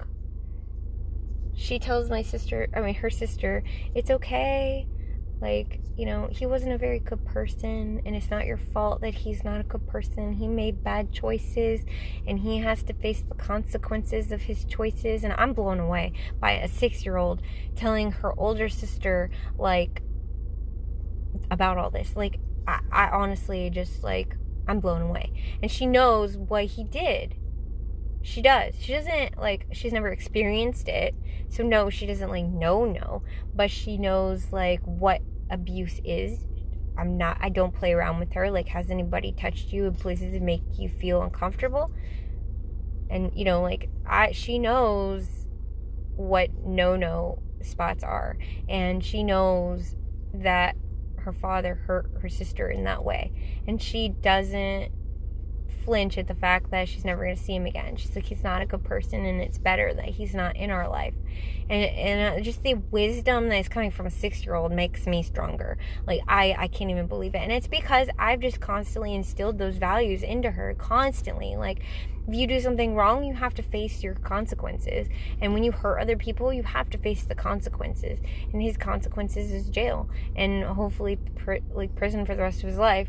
And so, I can't really talk about, unfortunately, I can't really talk about the details of, like, how long he's probably going to be in and everything, the charges specifically, because I was advised against that. But I can say that it's looking like he's going to be in for life, like, in my opinion. So, anyway, 4 of my 5 children are not okay. My youngest is, like, doesn't really need counseling. I'm still getting her trauma counseling just because, like, it's pretty traumatic, like, the situation in general happening to somebody. The other kids need it more than she does, although they're all getting it equally. But they need it because they're not only experienced it, the trauma, lived it, but also got his morals and stuff. So I'm going to kind of turn this a little bit into a daily update, maybe every other day, of, like, the daily struggles, but how I'm remaining positive. Today my daughter has therapy appointment, and I have to make sure she gets in this car in the next 3 minutes. So I am going to let you guys go from here. I'm so sorry that it was so emotional and so deep and so dark, but that's real life, and I feel like there are other people out there struggling with a lot of issues, and the thing that makes you human is talking about it. So talk about it. Talk to me. If you have any questions, feel free to email me. And the AshleyRobinson7238@gmail.com is the one that I am accepting emails on. That's the email I'm using now. But yeah, so email me there if you have any questions and stuff. You can always message me on the Anchor app. I love you guys. I only have like a couple more minutes. Thank you so much for all the support you guys have given, and don't give up. No matter how dark and dreary and horrible life seems, and as evil as there are people out there, there's also good people out there. And there's people out there wanting to make a difference, and that's what I'm doing. And I didn't know that maybe God made me this way so that way I could deal with all of this, because He gave me an extraordinary amount of patience. God gave me an extraordinary amount of positivity, and I've always had this deep insight and positivity, and maybe it wasn't just for spreading love, light, and positivity to other people, but also to change my family, and to stay calm during the storm, and to patiently muddle through this and stay positive, because that's the only way we're going to get through it. Positivity and faith, perspective as well. So thank you guys for listening. Have a wonderful day. Happy New Year, by the way. And I'm a little late on that. I was going to do a New Year's post. Like I said, there are like 8 posts that never made it on air because I just either broke down crying, you couldn't understand me, and I was a mess, or I couldn't finish because I just had to stop. And then I have a positive one coming. I'm doing an interview with my daughter, whether, like, I'm still going to talk about the aftermath, but there's going to be positive things interwoven through there, because that's what life needs. It's positivity all the time, so that way you can get through the dark and the dreary. Spread love, light, and positivity to everybody, everywhere. Don't forget, you always have a chance to shine. You always have a chance to make a difference. And thank you guys so much for all your support, really. It really means a lot. So, AshleyRobinson7238@gmail.com if you want to message me. I'm doing a social media fast for 20 days, so I will not check my email for 20 days. I have somebody, like, screening my emails, sort of. Like, if they're super important, like, court stuff. That's really, like, what they're screening them for. So, I'm not going to be able to respond for 20 days. However, I will be updating on my podcast, and I will be on here, like, talking, about everything. I don't consider this social media. I consider this a platform, like YouTube and such, whatever. Maybe not, because I'm not, like, on social media, like, I don't know. But I will not be doing TikToks. I will not be doing lives. I will not be doing Instagrams. I will not be doing Facebook Messenger. I will not be doing Facebook. I will not be doing what else? Snapchat. I will not be doing all of those. Twitter, whatever. I will not be doing any of those for 20 days. So, you guys will not see my presence online for 20 days. But it's a prayer and fasting I'm going to be doing. So, pray for me. Please pray for me, because I need as many people praying for me as possible. As many people who want to really stand the gap for this situation, because my kids need prayer, but they also need fasting. That's why I'm doing this. And my family just, they need my faith to be stronger, and I need to, focus on them. So for 20 days in the year 2020, I am giving up something for 20 days, and then the next 20 days after that, I'm giving something else up, and we're going to see how that 2020 sacrifice is going to affect my life. And I'm also going to be podcasting about that, so be prepared for the updates on that. So thank you guys so much, and I've already talked your ear off. 2 hours. I can't believe you listened to me for 2 hours. Like, I hope that it was in increments, because you have stuff to do, and I literally just wasted 2 hours of your day. But I really do love you guys. You're my inspiration. You keep telling me that I'm your inspiration. You are my inspiration to keep going. Thank you guys so much. Bye.